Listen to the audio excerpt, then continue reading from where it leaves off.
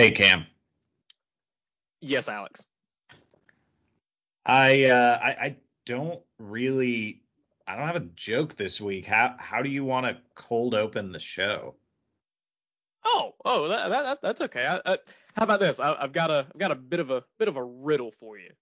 You ready? Okay. Okay. All right. Let's see. Knock knock. Who's there? The Braves. The Braves who? The Braves are still your 2021 World Series champions. Let's go!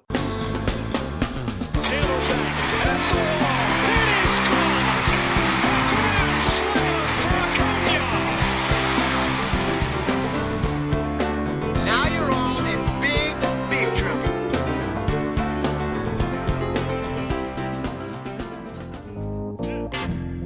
Ladies and gentlemen, welcome to the Chatting Average Podcast with your hosts, Riley's Rakes and the Big Chop Man. Welcome to your friendly neighborhood world champion Atlanta Braves podcast. Welcome to Chatting Average.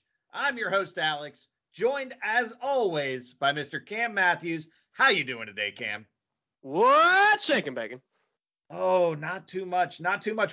What are you drinking tonight, Cam? This evening. It doesn't matter what you're drinking tonight. Oh. You know why? Okay. We have a world champion on the show. Yeah, you're right. Woo! But Pretty, before we get pretty- into that, some pretty dang housekeeping cool. real quick first. Chatting Average is brought to you by Sports Drink Media. Sports Drink Media is a conglomerate of all kinds of awesome sports podcasts. You can find our friends Doc and Dylan there from the Platinum Sombrero podcast, who you can also find on Spotify Green Room. Spotify Green Room is a live audio-only sports talk platform that's basically like a live podcast. If you're listening to this and thinking, wow, I really wish I could jump in and tell them what I think of what they just said, well, Spotify Green Room is the place for you. That's the perfect place to do it. You can join into a podcast live and participate. You can download it for free on the iOS or Google Play Store. Check it out. It's really cool. And also, we have a new sponsor that you guys are going to love. Symbol is the stock market for sports that allows you to profit off your sports knowledge. On Symbol, you can trade sports teams like stocks, and every time your teams win, you earn cash. Use your sports knowledge on Symbol to buy low, sell high, and earn cash payouts when your teams win.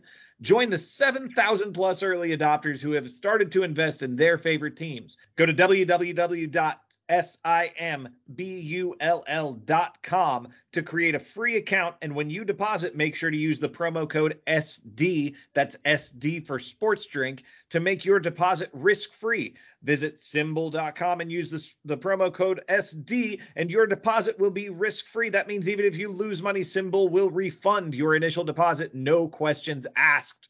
Join Symbol and start investing and profiting from your favorite teams. You know, before you interrupted me, I was going to say that I'm drinking a ice cold glass of sweet tea in honor of our guest today, Mr. Sweet Tea himself, Tucker Davidson. Yeah, you like that transition, didn't you? I don't think either he or I knew that was his nickname. It is now. Sweet tea. That's right. I actually kind of like it. But anyway, as Cam just alluded to, we have world champion Atlanta Braves pitcher Tucker Davidson coming on the show.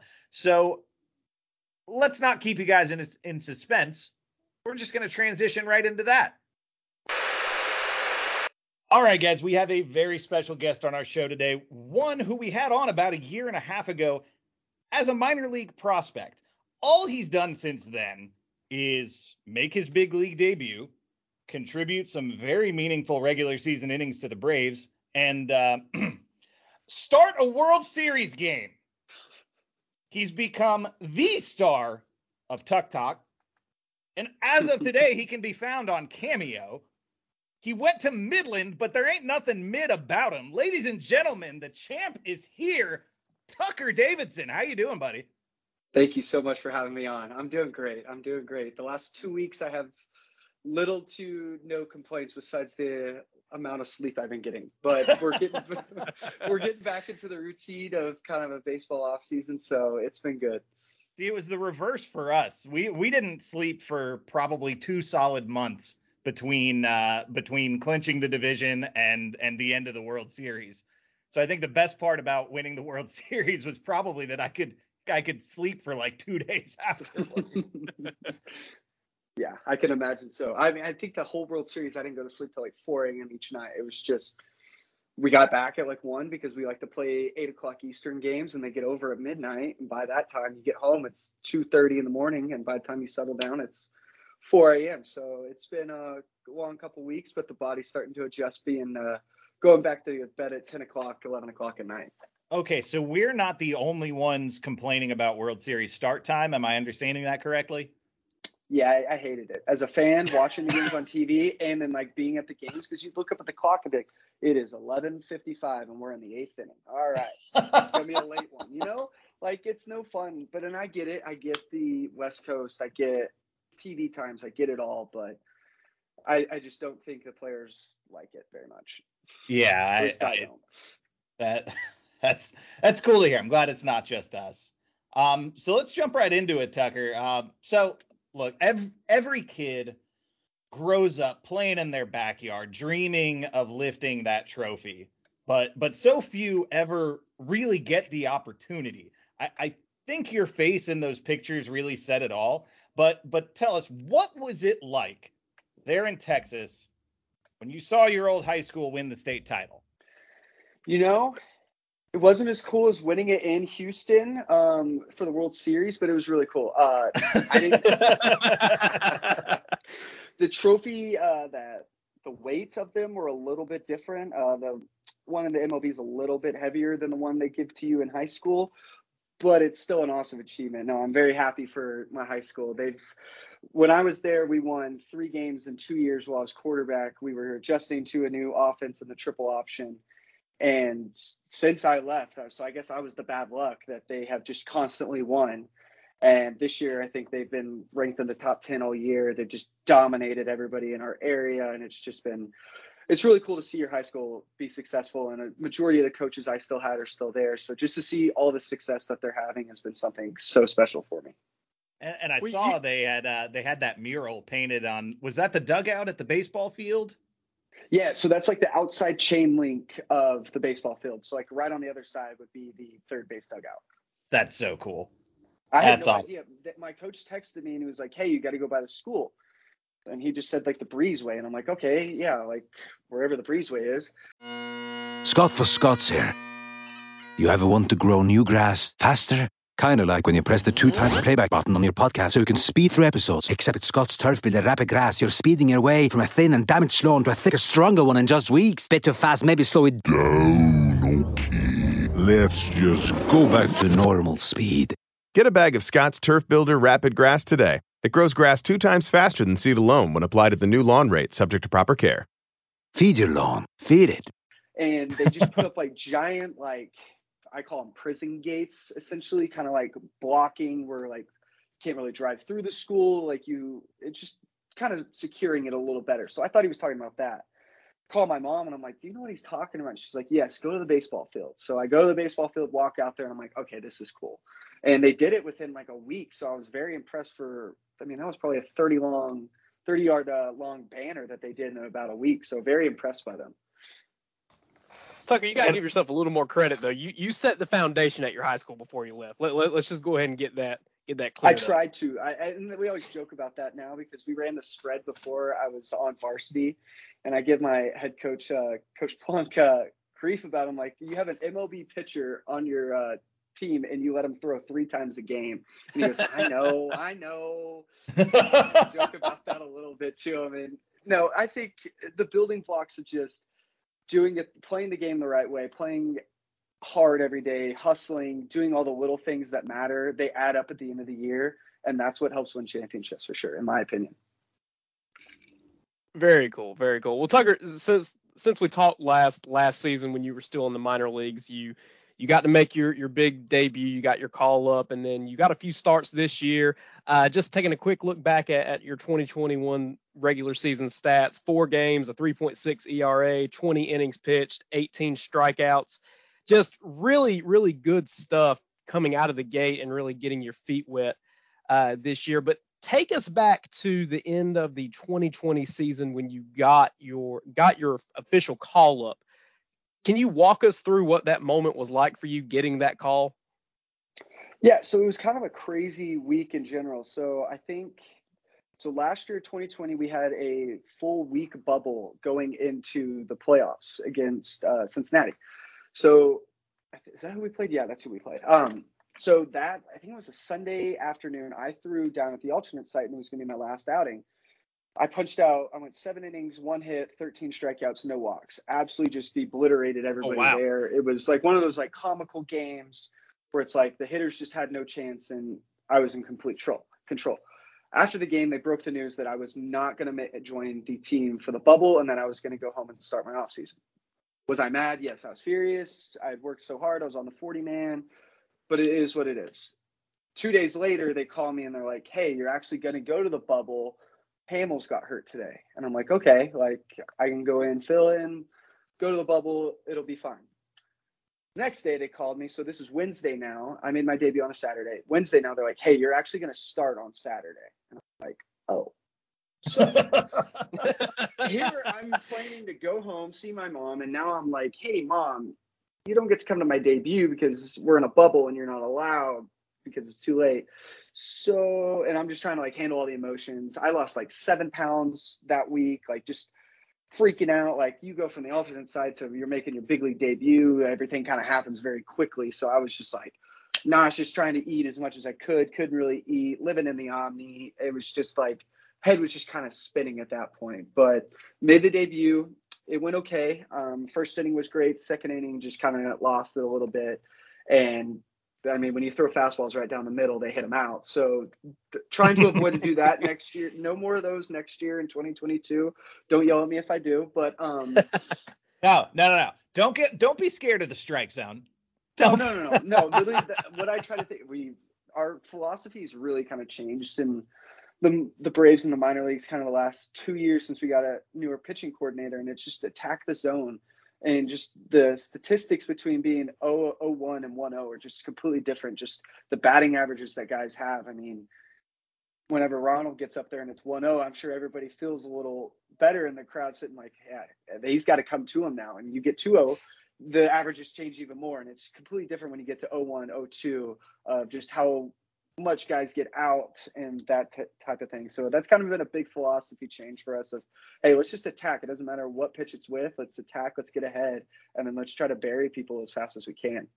I love it. Oh, man. Going back to that Saturday debut, was there a moment in that day where it kind of sank in for you and became really just real, so to speak? Or did that whole experience just feel, out of body and surreal? I think it was a little bit of out of body. I was walking up the steps to the dugout after I went down and kind of sat by the fan or something, kind of cooled off after I warmed up. And Freddie was walking down the stairs and he slapped me in the chest and was like, hey, you only get one debut. Enjoy it. And I didn't feel the slap. I looked up and I was probably dazed and confused. I had no idea what was going on. And so I think at that moment it was like, okay, this is a cool experience. That was awesome. Our team leader, Freddie, and everything just came up to me and was like, hey, this is your debut. Enjoy it. So I definitely enjoyed the day. It was something that I looked forward to. I obviously dreamed about going 6 innings, 2 hits with 10 punchies and just blow up the internet of who is this young guy and all that. But it didn't happen like that. And that put a little chip on my shoulder going into the off season of, all right, you weren't that guy this year, but you're going to be that guy next year. And you're going to take this team, this game, this league by storm next year. And that was really my full-on attack going into the last offseason. Love it. So for that game at Fenway, first of all, got to be really cool to make a debut at Fenway. Of all the parks I've been to, that one just has that kind of special old feeling. But at the same time, it was a park that didn't have any fans in it. And you made your debut with nobody there in person other than teams and team personnel to see it. So talk to us for a second about what it was like to do it in front of an empty stadium, and kind of your preference between that and what you got to experience finally this year. Give me fans every day of the week. Inject everything that the fans bring to the stadium into my veins. They bring the energy. They bring the adrenaline. I mean, you have adrenaline, obviously. You're pitching in the big leagues in front of nobody, but you have to bring it. You're having to drink coffee, pre-workout, whatever the case may be. And I think just whenever there's fans, you can kind of slow the game down. You can or you can speed it up. One of those. It's kind of which way is it going? Which way is it going that way for you? So I think with no fans, if you're not having it that day, you don't have it at all. You don't have anything to feed off of.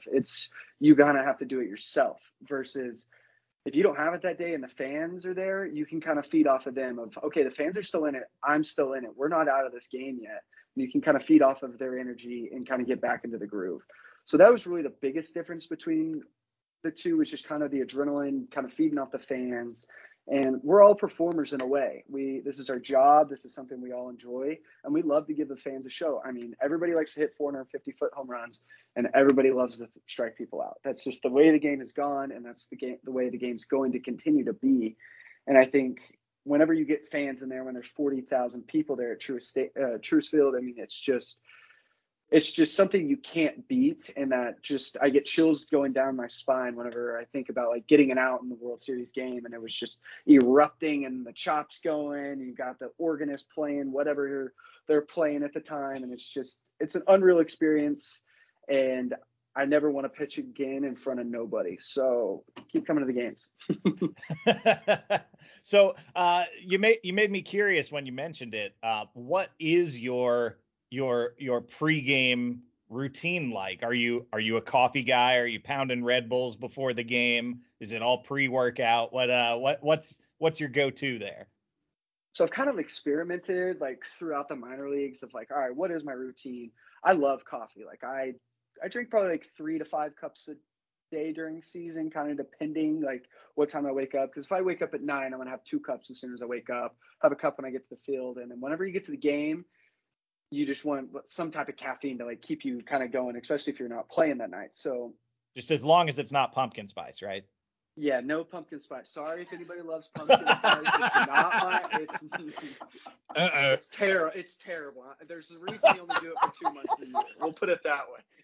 Man, Tucker went for the throat on that one. I did go for the throat there. Now, peppermint I can get behind a little bit. It's not my go-to, but I can get behind it. I just think, I mean, where were we? Now I'm thinking about pumpkin spice lattes now. Sorry, I have a tendency to do that. I'm just thinking about the ramen comment you had on Twitter today. Oh no. Have you had the real stuff? Yes, I have, and it is good. But I mean, the college stuff is the GOAT. Like, you had it at 3 a.m. in the morning. Oh yeah, don't get me wrong. I'll smash 4 packets of American ramen at 3 in the morning. I'm not beyond that. It's great. And where else can you get 3 days worth of sodium in one meal? Exactly. All right, so back in September, and if you don't want me to read this, I'll clip it out. You sent me a DM, and it said, and I quote, "After we win the World Series, let's get back together on the podcast, and I'll take you through this year and the recovery process. I know there haven't been many updates, but we're doing well, and looking forward to sharing my story with the Braves fans." So first of all, brilliant how you opened that up. You are clearly a soothsayer of some sort. Secondly, we all know you were starting to light the world on fire this season, and then all of a sudden in Boston, where your big league career first began, we noticed the velo was dropping in the early innings, and then all of a sudden, here comes the trainer to pull you out of the game, and all we hear are the words forearm tightness. And then because Alex Anthopoulos runs the office that he does, we didn't hear a thing for like 2 or 3 more months after that. So walk us through what happened in between that start in Gwinnett, that start in Boston, and then when you made that rehab start in Gwinnett in October, which was the next time we heard from you?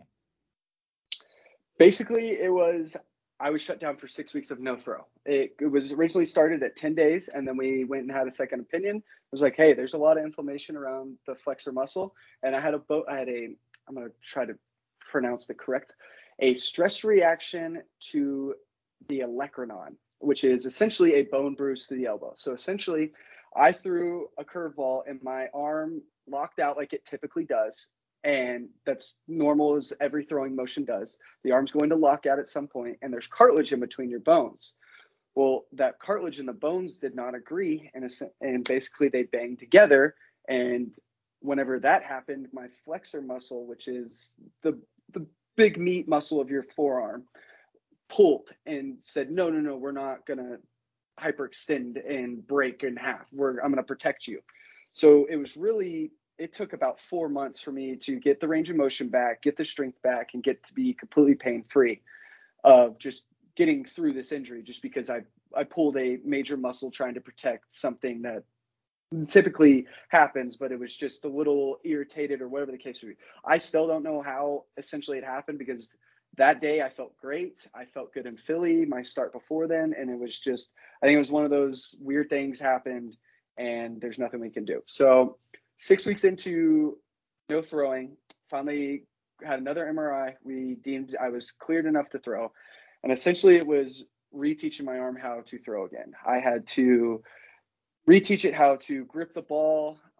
Just those big league balls are very chalky and have no grip on them at all. And you have to relearn the little muscles in your forearm and hand have to relearn those little pressure points of, okay, when I put a little bit of pressure on my middle finger, the ball is going to do this. And then your body reacts a certain way. You got to put your body back into the right positions to get that elbow up so it's not leaking and just putting a ton of stress on it. So it took another course of a month before I could even throw maybe 80 miles an hour just playing catch, of just, hey, I got to relearn how to do all of this. Wow. And then about a month into that, I head down to Florida, and it was just, hey, we're going to see what happens. Let's get you back on the mound. Let's start you long tossing again. Let's see where the arm's going to be at, and just how quickly is this going to happen? Because it was completely on my arm and my body of just saying, yeah, I'm ready and prepared to handle this stress. Because I mean, throwing 90 miles an hour is not a normal thing. And I think people kind of overlook that and like, oh, you're just playing catch. And it's like, no, throwing 90 miles an hour is not something an ordinary person can do just rolling out of bed.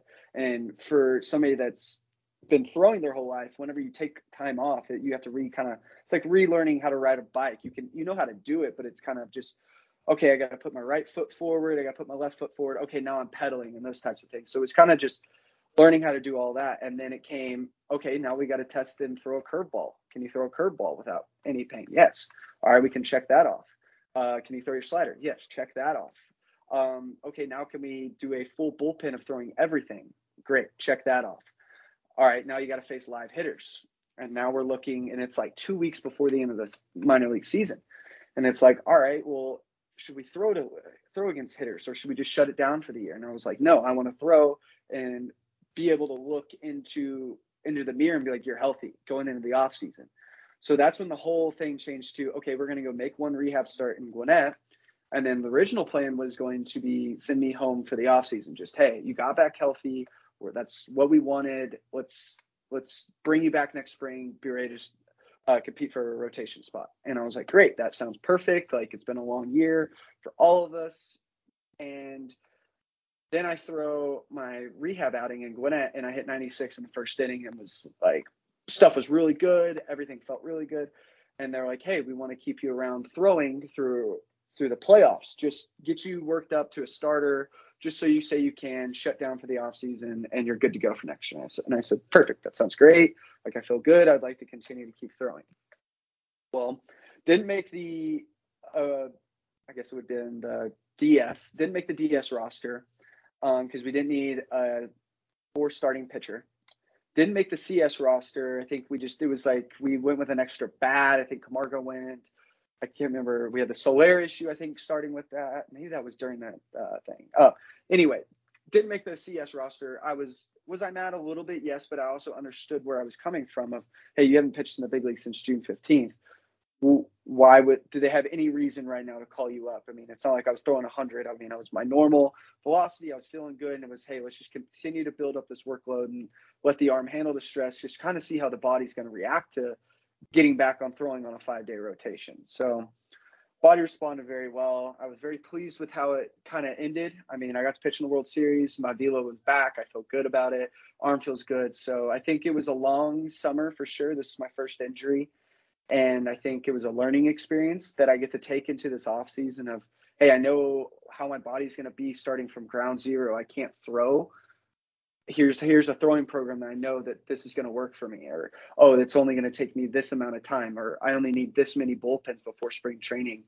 Or whatever the case may be. I think I've learned a lot just being injured. I mean, obviously it's not what I wanted, but it was God's plan of, yeah, you're going to be injured this year and you're going to learn a lot about yourself, of how to be patient, how to be a TikTok person. I definitely got into that more as I was just sitting there. And I mean, it sucked. I hated sitting there on my iPad watching, because I'm blacked out of every game in Atlanta, having to watch a VPN to be able to just watch us play the Mets, and I was living with Kyle Muller, and it was awesome just getting to watch him pitch every 5th day for a while. And I was just thinking the entire time, like, man, we both should be out there just having the most fun time of our lives, just dominating people. And it was just wasn't in the cards at that time. And that was something I had to swallow and just say, hey, each day I go into rehab, you got to get better, and you got to continue to do this each day, because there's a bigger goal of trying to get back at the end of the season, or if it is next year, there's a bigger goal to this. So I think it was just a big time period where I had to really sit back and just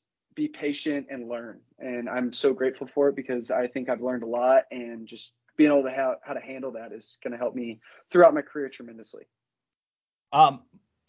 Leads me to a follow-up. So we talked about briefly how well the Braves keep all of their stories in-house and how little leaks out into the news.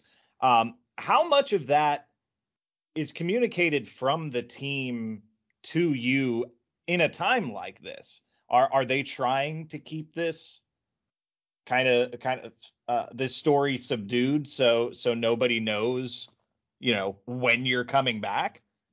I think it was, nobody wanted to put a timetable on it, because Gotcha. I didn't throw for 6 weeks, and we don't know what's going to happen after 6 weeks of not throwing. I mean, you go to the gym after not lifting for 6 weeks and you're going to be sore. And it's like, well, we got to see how he feels. And then it's like, okay, he can throw to 90 feet. Well, we got to see how he feels to 120 feet. And it was like, why put a timetable and then say, oh, he'll be back by September 31st. And then come September 31st, and it's like, well, where's Tucker? He should have done a rehab start 2 weeks ago and started that and all that. And then they have to backtrace and talk about this, like, oh, well, did something happen? And I think that was just more of, hey, we're not going to put a timetable on you. We want you to come back healthy. You're a rookie pitcher. You're 25 years old. You're young.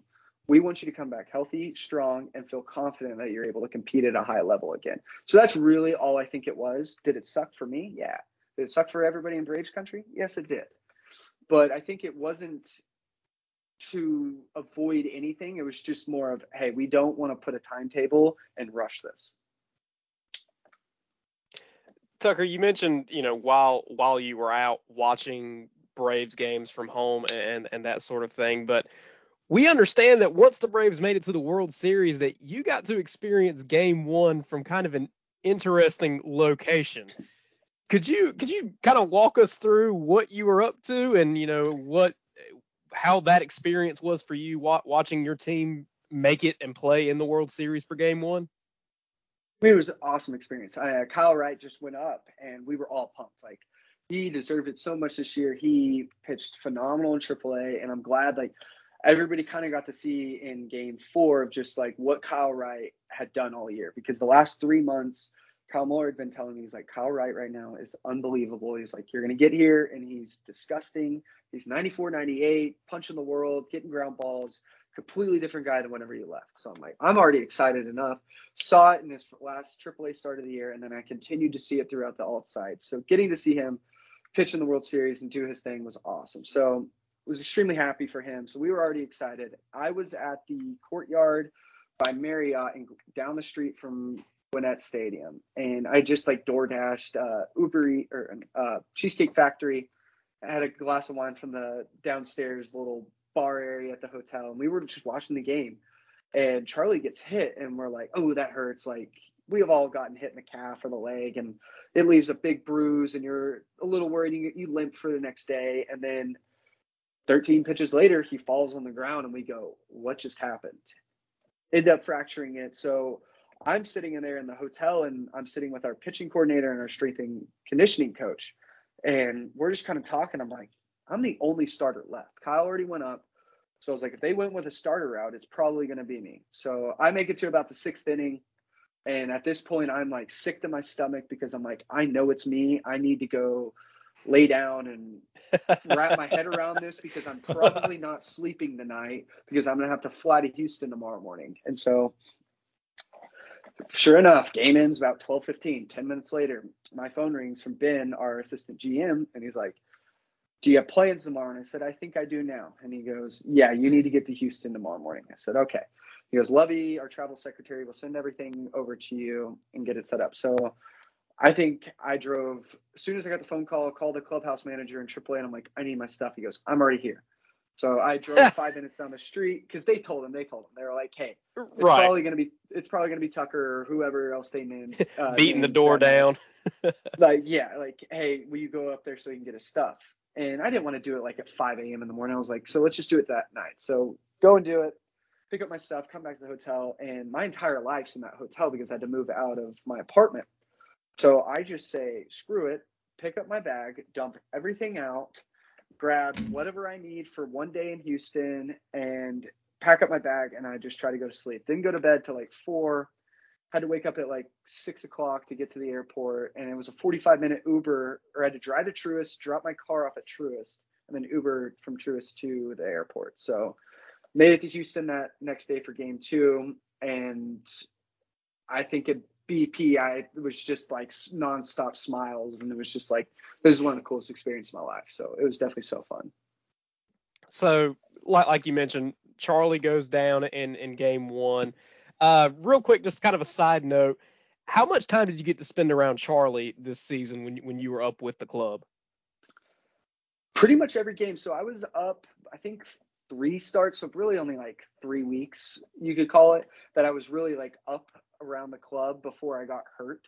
And we would talk in the dugouts, and he likes country music. We were talking about that and just different philosophies. What did you learn in Houston? What did you learn in Tampa? Just kind of picking his brain of just different things of how did you start throwing harder when you got older? And he literally tells you, I just decided to throw harder. And you're like, okay, that helps me none at all. But okay, thank you. Thanks, Charlie.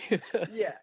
And then we talked about, okay, why do you use a 2-seam to this guy? Why do you use a 4-seam? You just kind of get to pick the brain. You kind of become friends. And I'm watching Ian and Drew Smiley pitch at this time, and you're just kind of feeding off of that. I mean, I'm working with Smiley on his cutter, and we're trying to get a little more depth on it. Ian's working on backspin and his fastball a little bit better. And we're just always kind of constantly, hey, what did you do this start that was a little bit different? Or how did you pitch so-and-so? Or we're just kind of always kind of in the game. And then we always go off topic and we're talking about who knows what, cryptocurrencies to shoes to who knows, like what we're doing after this, where we're going to eat in Philly this weekend, all these different types of things. So I think just learning from all those guys has been such a huge thing. And that's probably one of the bigger things. I think people don't realize that getting to the big leagues is just learning the environment, being up there and not being on the shuttle up and down, because when you're up there, you got to learn the lifestyle of, hey, this is the way the things are done in the big leagues. There's media always around. There's high expectations. There's no, we'll go figure it out in AAA. It's, you got to perform or you're going down. It's one of those. So you mentioned talking about shoes. Who's got the best shoe game on the roster? Jock 100. Oh, Freddie has very nice, like, Jock's more of the sneakerhead. Yeah. Freddie has very nice, like, dress shoes and, like, kind of like the higher fashion for, like, I guess, I don't really know, like, trendy stuff kind of in today's. Jesse Chavez has the coolest cleats, in my opinion. He has, like, all different types of Jordan 11s cleated. He got some new Nikes cleat, like, just normal tennis shoes that he just gets cleated in. I'm like, okay, those are sick. Jesse's also got the hat game to go with it too. Oh gosh. Oh, and the glasses too. I mean, he's just got swag. I owe that guy so much. What he did to me, like what he did to help me in AAA before I got like really rolling was just awesome. Just like a different aspect of how it's going to be up in the big leagues, and just like how he did it for so long and how he's going to continue to keep doing it was just something I really tried to just pick his brain about.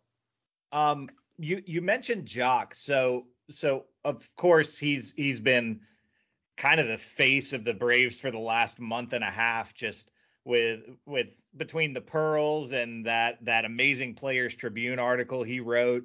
How was the clubhouse different between when you were there in June and when you got back in October? It was definitely it was like a better, I don't know how to describe. In June, we were going through a lot. We had a lot of injuries. We had guys banged up. We had everything that happened over the course of that, like 6 weeks. It was just like, we can't catch a break. We were all kind of down on ourselves. But we're like, it's a long season. This is going to turn around eventually. When is it going to be? And I think Freddie wasn't really hitting at that time. That's when he was lining out 108 to the first baseman every at AB. And he's like, I can't sniff a hit right now. And I think like the rotation was kind of struggling. Bullpen was kind of scuffling a little bit. And I think it just wasn't we weren't really enjoying baseball as much as like we could have been, like we were at the end of the year. And then I came back in October and it was like high energy, good vibes of cockiness, swagger of like, we're going to beat you. Like, we are a better team than you. And it doesn't matter who you're throwing. It could be Charlie Morton or Tucker Davidson or whoever. Like, we have full confidence in whoever it is. And we're going to go out there and we're going to play our game and we're going to ball out. So swinging back now to the World Series, Tucker, Charlie goes down in game one. Obviously, you get the call to come join the team in Houston. You know that the game 5 slot is then open for Halloween night. How and when do you get the official word that you are the starter for game 5? So I had an idea on game 4, after game 4, when Kyle pitched 4 or 5 innings. We both knew our rules. We were emergency starters, long guys out of the pen. We were there to eat innings. We were there to be the bridge guys, to get it to the night shift. We were those types of guys. We knew our roles. They were very honest of, hey, I don't know when I'm going to use you, but I'm going to need you eventually. So Kyle throws in game 4, and I'm sitting there in the bullpen, kind of like, I'm either starting tomorrow or Jesse Chavez is, and then I'm coming in afterwards. So I was like, maybe I could see them wanting to put the lineup as a righty starter or whatever the case. You know how matchups go. So I kind of had an idea the night before, but didn't hear anything.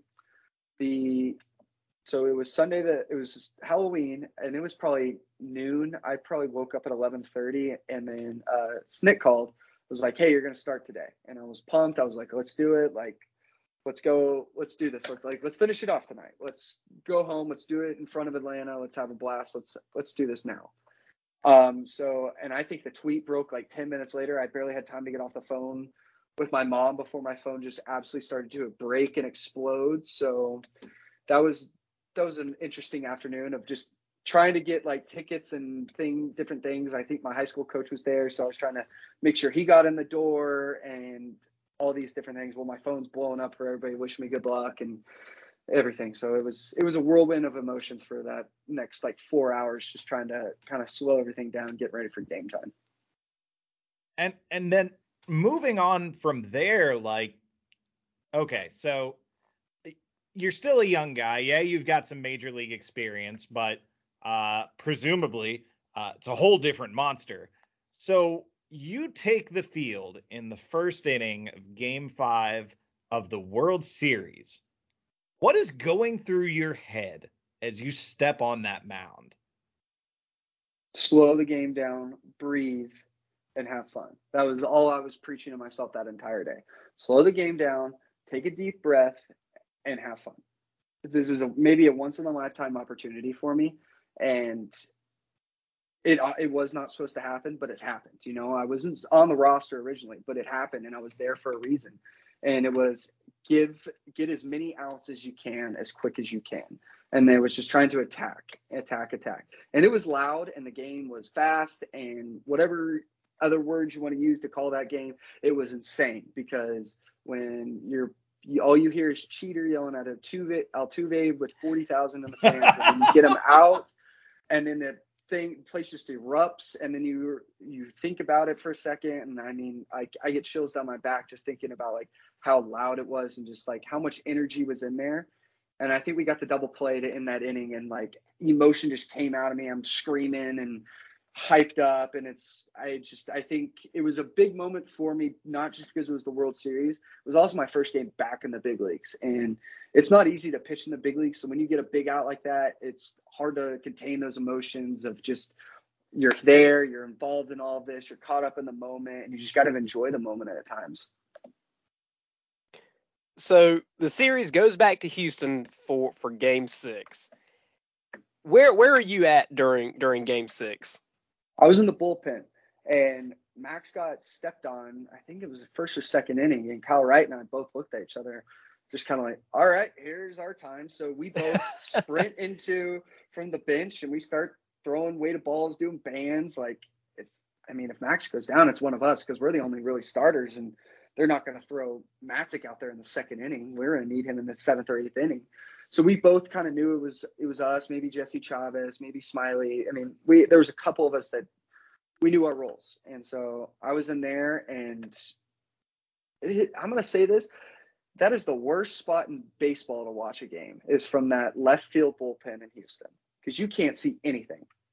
Yeah. It definitely seems like it's not a great vantage point in that ballpark. No, because you're like tucked back in that little corner where that wall goes straight back. You can barely see the other team's bullpen, and you can only see really the outfield, because you've got so many poles and stuff in your way trying to watch. And you can't see the pitcher and the catcher from like one solid view. You have to kind of like look around a pole, or looking in between the fence. It's just not the greatest place to watch it from. Well, the whole ballpark is just weird.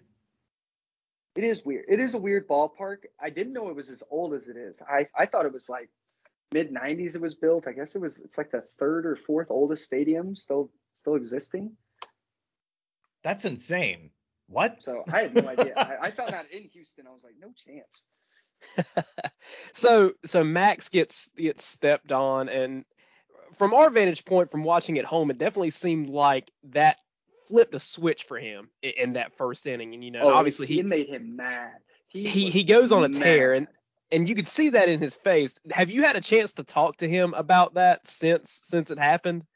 No, I haven't. I mean, I asked him after the game. I was like, "Is your ankle good?" Like, I thought, like, we watched it on the iPad, and I was like, "How is your leg not broke?" Like, looking at Charlie's injury and looking at Max's, and like, you would think Max is the one that had the broken leg, and Charlie was the one that just had like the bruised leg. Just kind of like looking at him too, like, and I didn't really get to talk to him, but I just literally, like, he was still like going through, like, he was still so like, I guess, like, intense and mad, just like even after the game, of just like he was so locked into that moment. I think it really didn't like hit him, and I gave him a hug, and I was like, congratulations, like, you put the team on your back today, and we really needed that. So I think that kind of warmed him up a little bit, put a smile on his face, and he kind of got to realize, wow, this was awesome. Very cool. To divert just a little bit more on Max, obviously Max still very, very much a young guy, but essentially the leader of this young Braves rotation at this point. What is he like behind the scenes, as still a very young pitcher, but a guy who's really carving his name into the top list of pitchers across the league? He's very business. When he's at the field, he's there to do his job. And even if he's not pitching that day, he's locked in on, if it's his day to do his scouting reports or if it's his lift day, he's 110% locked into whatever he's doing. And I mean, he has fun, don't get me wrong, but whenever he's got his work and it's, I got to lift today for 2 hours or however long he's in there for, it is all business, no play. And then as soon as that's done, he can have fun and enjoy his time. And I think that's what a lot of guys are. As soon as they step in that building and this is what I have to do today, we're going to crush it for however long that is. And then we're going to move on and enjoy the rest of our day. But on game days, he's he doesn't talk a whole bunch. He's so locked in. He puts his headphones in. And the day I got back from Florida, he was starting that day, and he was like kind of warming up on the bike. And I kind of just like went and pat him on the back and was like, "Hey Max, good to see you. Do your thing tonight." And I think he shoved that night, and I was kind of like, "Man, I should start doing that a little more often." And then I think like his next night after that was whenever he had like the 9-inning complete game in Baltimore. So I was like, the Maddox, yeah. Yeah, the Maddox. I was like, maybe I had something to do with that. I'm just kidding. Oh, no. I have to do that every time. I'll claim it to fame, you know. Yeah, there you go. Since you brought him up, and you might give me the exact same answer you just did for Max. So we've all heard the story about his kind of journey. But from your experience with him, who is Tyler Matzik? Tyler Matzik. I mean, Nutsack's a great way to describe him because he just he puts it on the table and he is all in. He is doing the job for whatever reason he can. I mean, he's an incredible human. He's kind of like a big brother to the young guys of, hey, I've been there. I mean, he really only has maybe a year and a half more show time than a lot of our young guys because he just missed so much time being an independent ball, but I think he's almost 30 or if not 30. So I think he's kind of that bridge in between of I'm still young in a baseball way, but I'm not in a way. So I think he's a great person. I mean, anything he came back from the Y word. A lot of people don't like saying it. I don't really care, but when you come back from not being able to throw a baseball and literally wanting to quit and hang him up and now you're a World Series champion speaks for itself. I mean, you watched what he did. He didn't care who was at the plate. He was going to put it all out there for the team. And that was just incredible. And a little story about him. He showed up in AAA, like we're on a playoff run and we're like, oh, okay, cool. Like first rounder, we kind of heard about his story and first pitch, whack, 97. We're like, who is this guy that we just signed? And the next spring training, he wasn't in a big league invite, but he was there for like mini camp, just kind of to back up. And they kept calling him over every day and he would throw. And I was like, he might make the team. He's throwing so well. I mean, he was 95, 97 and just striking out the world during spring training. And I was like, this guy's legit. This guy is legit, and he's proved it the last 2 years.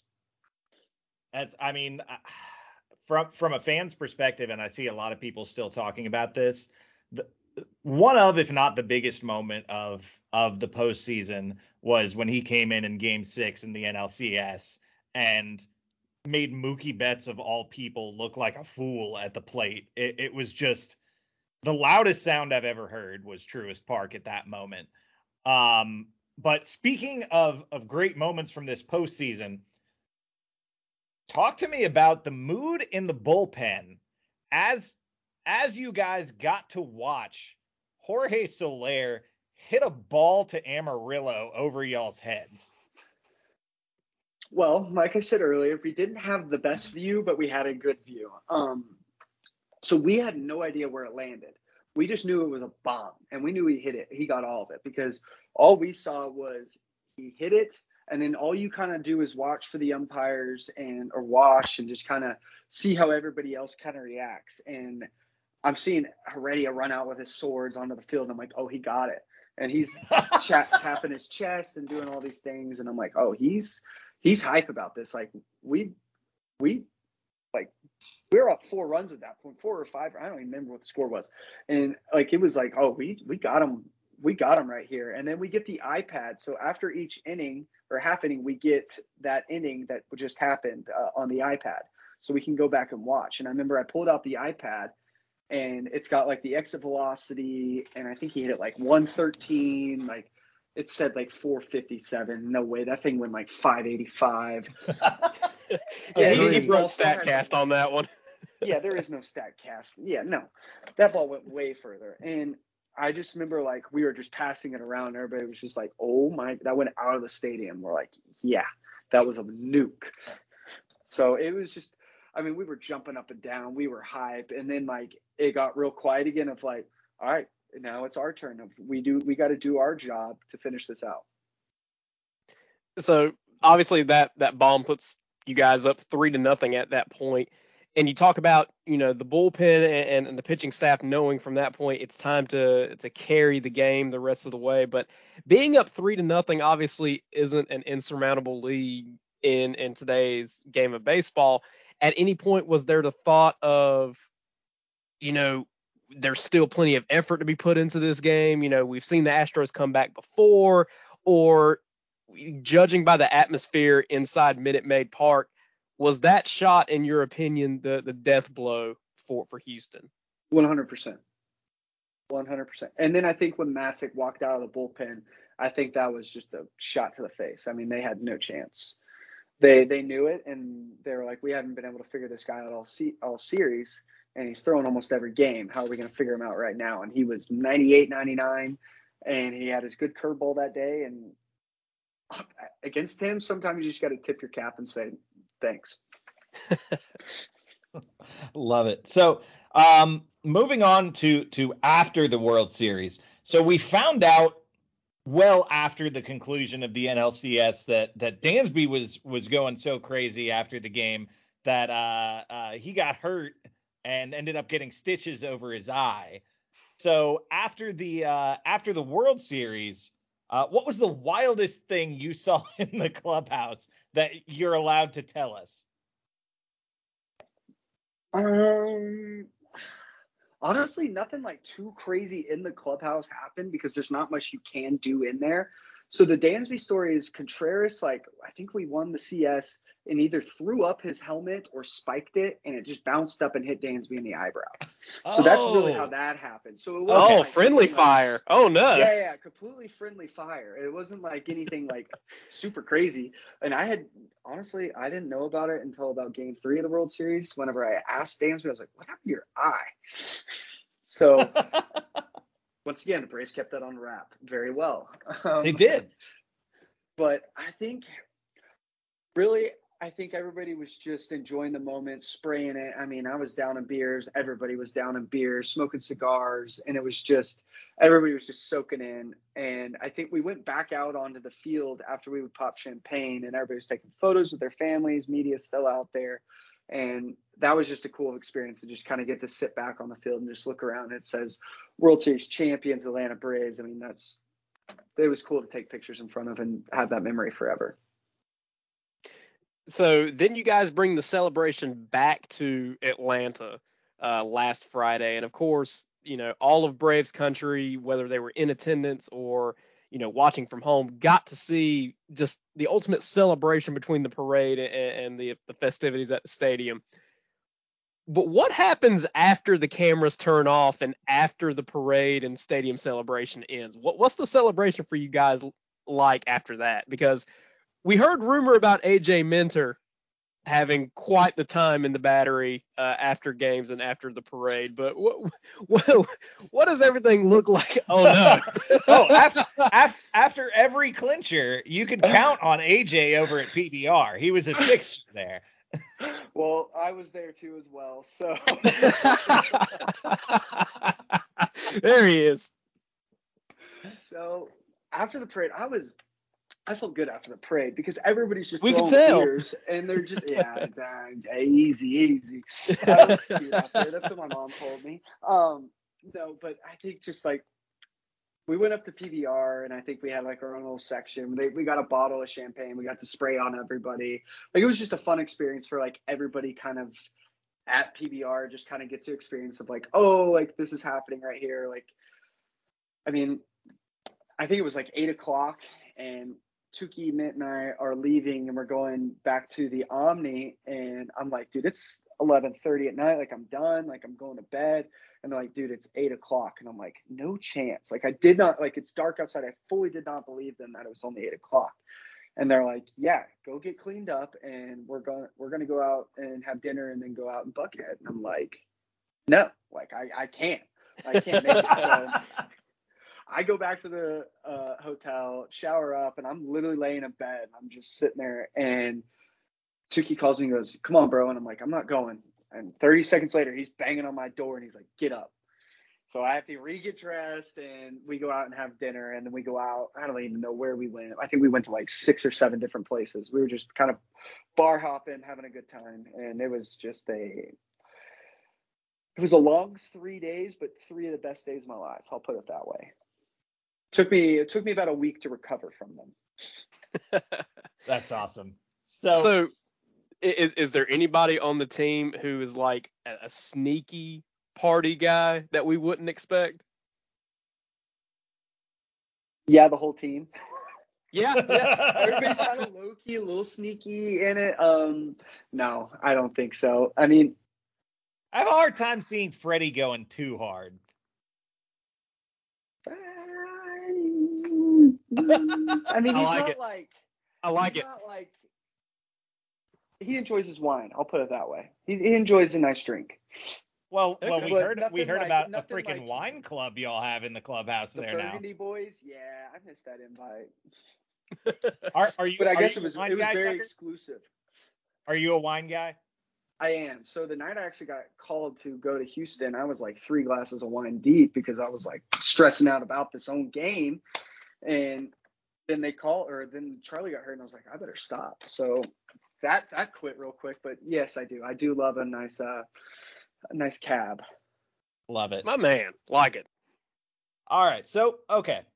Get in your time machine real quick. Fast forward to the end of the 2022 regular season. What does Tucker Davidson's stat line look like?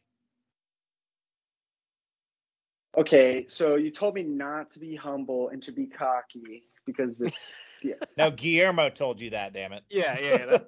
Okay, damn it, Guillermo told me that. So I'm gonna be a little cocky.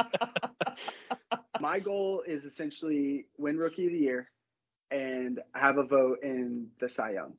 Is essentially my goal of win Rookie of the Year and then have a vote in the Cy Young. And I think if I could log at least 150 innings, have a 9K per 9 and less than a 3 walk per 9, that would be probably ideal in my opinion. I think that'd be a good, solid, successful year. But I think for me, the most part is just going to be able to log innings and just get back to doing what I did in the minors of being able to go out there consistently every 5th day and give the team a chance to compete every 5th day. God, absolutely love it, man. Well, obviously since you came on this show, when we were just a couple of puppies in the podcasting world, you've had a couple of cheerleaders in us online, and that ain't stopping anytime soon. Cannot possibly thank you enough for coming on the show. This has been really cool, and congratulations, man. You're a World Series champ. Well, thank you so much. Congratulations to y'all. Buy all of the merch because we don't know when this will happen again. Hopefully next year. Well, after you win the World Series next year, we'll have to do this again. Well, then if that happens, then we have to do it every year because then we can continue to win World Series after World Series after World Series. There it is. But I think we got a good. I think we're about to have a really good the dynasty of I guess you could call it the 20s instead of the 90s. So I think we got a really good group here, and I think we'll re-sign Freddie. We'll get some more pitching, and I think we're going to be deadly. And then teams are going to be really afraid to come to Atlanta and try to play us. Tucker, are you breaking Freddie Freeman news on our show? I wish. I want him to sign back just as much as everybody else. Love it, man. Well, thanks for coming on the show. Really appreciate it. Thank you so much for having me. This is awesome. So once again, thank you to Tucker Davidson for coming on the show. Man, what a great kid he is. Just a super down to earth, really. Just this whole episode was just guys being dudes. Oh yeah. It was fun. We had quite a fun conversation off air too. That probably is not great for podcasting, but still had a great time. Tucker, good kid. Thanks for coming on again. But hey, Alex. Yes. It would be safe to say that Tucker Davidson's stock is clearly rising. Would you agree? Absolutely. Well, you could also see some stocks rise when you join Symbol. Symbol, that's Simbull, is the sports stock market that allows you to profit off of your sports knowledge. There are 2 ways to make money on Symbol. First, every time a team you own wins, you earn a cash win payout. Money, yeah. Second, just like the stock market, if you think a team is going to increase in value, you can buy low, sell high for a profit. Use promo code SD, that's SD as in sports drink, to make your first deposit risk-free. That means even if you lose money or just decide that maybe the market's not for you, Symbol will refund your initial deposit, no questions asked. Of course, this podcast is also brought to you by, folks, you know it, I know it, Spotify Green Room. Spotify Green Room is a live audio-only sports talk platform. It's free. Download it on iOS and Android devices. You can join in conversations with folks all across the world talking sports, pop culture, movies, TV, whatever you wish. You can find a chat room to hop in, join on, raise your hand if you want to speak, and by golly, you will get your platform to talk with others as well. Spotify Green Room, download again on the iOS or Android App Store. Create a profile, link your Twitter, join a chat room, and come at some people with your spiciest takes. How about that, Alex? Love it. All right, guys. Well, we are rapidly winding down to not only the end of the Major League Baseball season, but the end of the Chatting Average podcast season. Next week's episode will be the final episode of the Chatting Average podcast for 2021. No, sorry. Don't do that to people. Next week's episode will be the final one of 2021 for us, barring Cam strong-arming me into doing a Christmas episode. We kind of got to. But regardless, next week we plan on blowing it out for you guys. We're trying to call in all our special guests, so we're going to put together a really special episode to wrap up this season on, since it's been such a special season. Regardless, that's something you can look forward to. Tell all your friends about this episode. It's a big thing for us to have had Tucker on, despite the fact that we know him very well. He has, of course, become a World Series champion, and that's huge for us. So tell all your friends, download this episode. But that's going to do it for this week. For Cam Matthews, my name's Alex. We'll see y'all next week for another brand new episode of the Chatting Average podcast. Wednesday, November 17th is Alex's birthday. Bye! With that, we've reached the end of the show. If you want to connect with the show, you can contact us via text or voicemail at 678-242-9408 or on Twitter at AverageChatting. If you enjoy the show, please consider becoming a patron at www.patreon.com/chattingaverage. We'll see y'all next week on another brand new episode of the Chatting Average podcast.